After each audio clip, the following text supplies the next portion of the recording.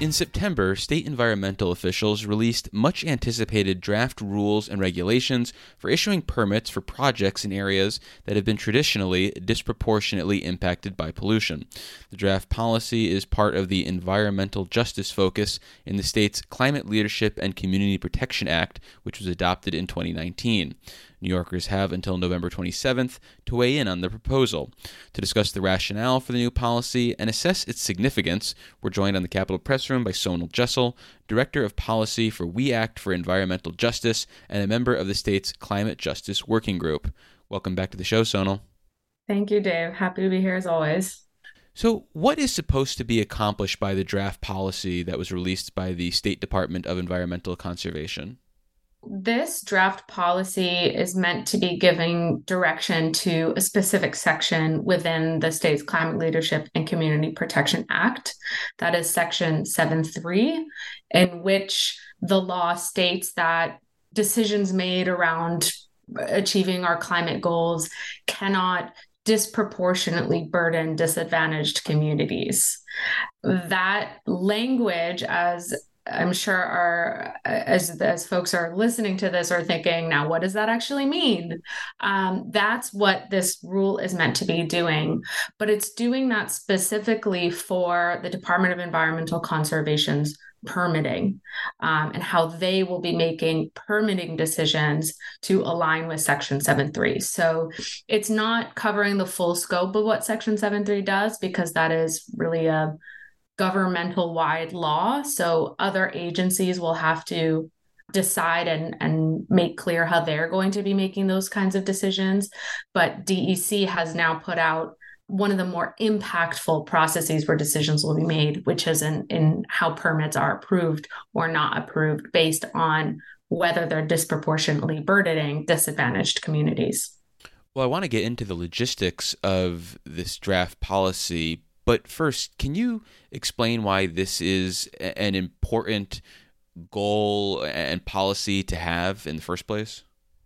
Yeah, it's vitally important because what we know, not only in New York State, but across the country and worldwide, is that there are certain communities that are disproportionately bearing the burden of the climate crisis. And these tend to be the same communities that have experienced the negative impacts of unfair and unjust decision making for arguably generations when it comes to the environment. So disadvantaged communities in New York State are communities that have essentially a higher climate, environmental, and health burdens. And they are identified because it is important to make sure that these more burdened communities are getting, specific interventions or specific considerations when it comes to how we're solving the climate crisis in New York State. And so the section in the CLCP is very important because it's saying, okay, there already are communities that are disproportionately getting hit hard by the climate crisis, that are already dealing with high rates of asthma from air pollution, issues like this, and ensuring that they are receiving consideration for how they're going to be protected. So that's what this draft plan is doing, is it's starting that process of defining how protection will work. And for the purposes of when this practice will take effect, what is a disadvantaged community? I think it's one of those things where we have some idea, but this is actually defined now, right? Yes. So there is a definition that was voted on just last year of disadvantaged community, and that was voted on by the Climate Justice Working Group, for which I am a member. And this definition is essentially just a map of where these census tracts across New York State are, who are considered to have this sort of higher burden of this combination of environmental, climate, health, and also demographic information. And so the disadvantaged communities in New York State are the ones that will be receiving what is written in the CLCPA to be a minimum of 35 to 40% of the benefits and investments of climate spending and climate interventions in New York State. So there's a specific definition, and there are specific rules written into the laws in New York State that determine how these disadvantaged communities need to be treated. Well, then turning to the permitting process itself, is the proposal from the Hochul administration a meaningful one? I would say overall, yes. I think that there's some room for improvement. However, what is written here does take into account the different kinds of permits that can lead to, health impacts. So, air quality permits, liquefied natural gas, petroleum gas permits, hazardous waste permits. These are permits that we know are of facilities that do pollute communities and can hurt people's health.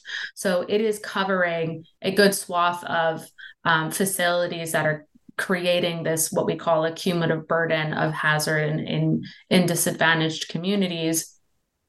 The rules also do outline how they will determine whether a project might be impacting a disadvantaged community, and has a thoughtful explanation around this. Does include an explanation around how public participation will work as the DEC is evaluating permits for this disproportionate burden. And then also does outline what a disproportionate burden report needs to include and what kinds of considerations for sort of ameliorating burden could be included as well. So the rule does include a good scope of the different kinds of steps that need to be taken to evaluate this disproportionate burden. So they have clearly been thoughtful on this rule.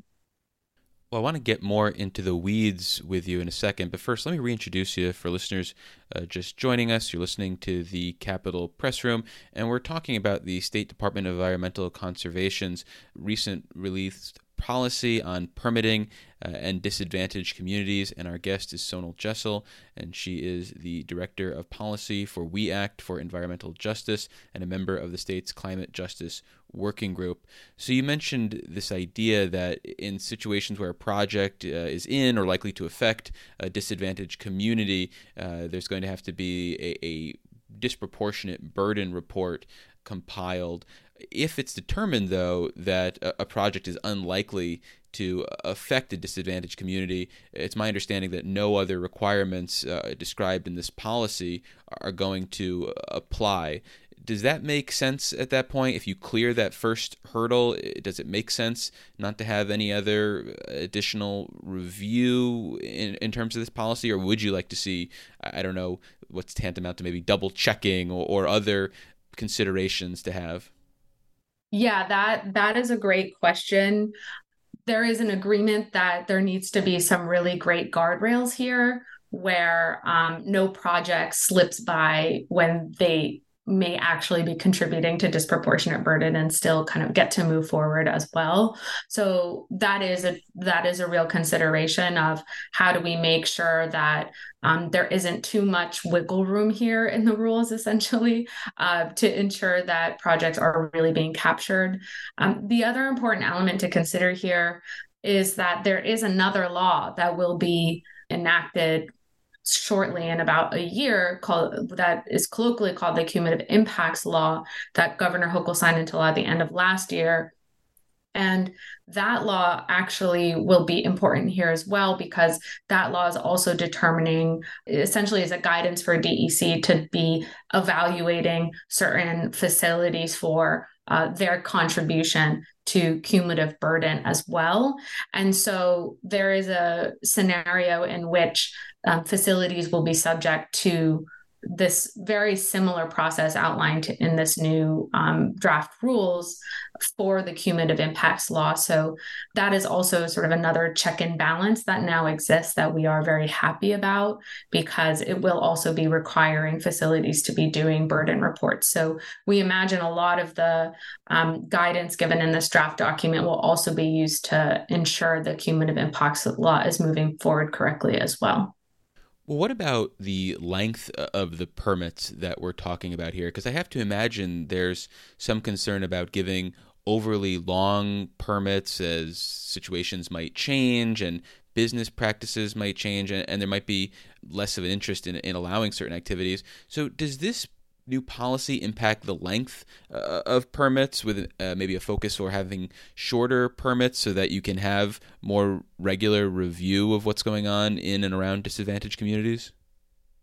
Yeah, so I think you're highlighting one area that seems like a gap to me in the rules, which is there's not really much information on permit renewals, which is very important because a lot of these permits have to renew every 5 years. So that is a cadence that could be used to ensure some checks and balances, but that's currently not written in these rules. What types of projects are covered by this proposal? Is it spelled out specifically? And if not, should it be? There's a list of permits that would essentially trigger this process. So it includes air quality, like air pollution control permits. It includes solid waste management permits, hazardous waste permits, as well as a couple others. And then it also does describe that projects that might result in greenhouse gas emissions or might result in the co-pollutants, which is like PM 2.5, would be also fall under this review. It also says any permits that are for any kind of energy production, distribution, transmission, storage, all of that would fall under here as well. So there are some specific permits that are written into the rule, and then there's a couple, statements of wider scope for which types of projects would fall under this rule. Well, finally, once this does begin to get implemented, do you feel like the state and the Department of Environmental Conservation specifically has the capacity, both in the number of personnel and personnel expertise, to implement this new policy? Because it seems like it will be some extra work potentially, since it is being applied a little more rigorously than some of the standards that we might have had in the past. Yeah, that's an excellent question. It certainly is extra work. And to do this review well, you do need to be able to really read through the burden reports and understand what they're saying, and understand the area that the facility is proposing to be in. And then, to bring up the cumulative impacts law, again, that's only about a year away from when that becomes active. And that also is a very similar process to what's written in these rules, and certainly will require time as well on DEC's part. And so, that's one big reason why we and other organizations are really calling on the governor to add more funding to increase the staff in the air quality monitoring department in the EC, because they do have a big job ahead. And my understanding is that the EC does have a desire to do this right, but to do this right, they do need to make sure they have the personnel and the training to do that, and to also move the permits along at a timely pace, which is really important. And recently, in September, only about a week apart, the comptroller came out with a report about DEC's air monitoring program, finding that there are a lot of permits for facilities that have slipped through the cracks and not gotten their adequate evaluation for environmental justice, which has led some facilities to continue to essentially pollute communities past the time that they were kind of given that permit to do so. And so that also gives us pause and makes us concerned. Okay, if the EC has not completed going back and resolving a huge handful of permits in the state, how do we make sure that they have the staffing and the capability and the wherewithal to do that for all of these permits that are going to fall under Section 7.3 now that these rules are out? So we're really pushing to make sure that DEC has all of the support and all of the capacity that they need to do this work. Well, we've been speaking with Sonal Jessel. She's the Director of Policy for We Act for Environmental Justice and a member of the state's Climate Justice Working Group. Sonal, thank you so much for making the time. I really appreciate it. Thanks for having me. Support for the Capitol Press Room provided by the New York State AFL-CIO, a federation of 3,000 unions fighting for working people by keeping New York State union strong. Visit unionstrongny.org for more information.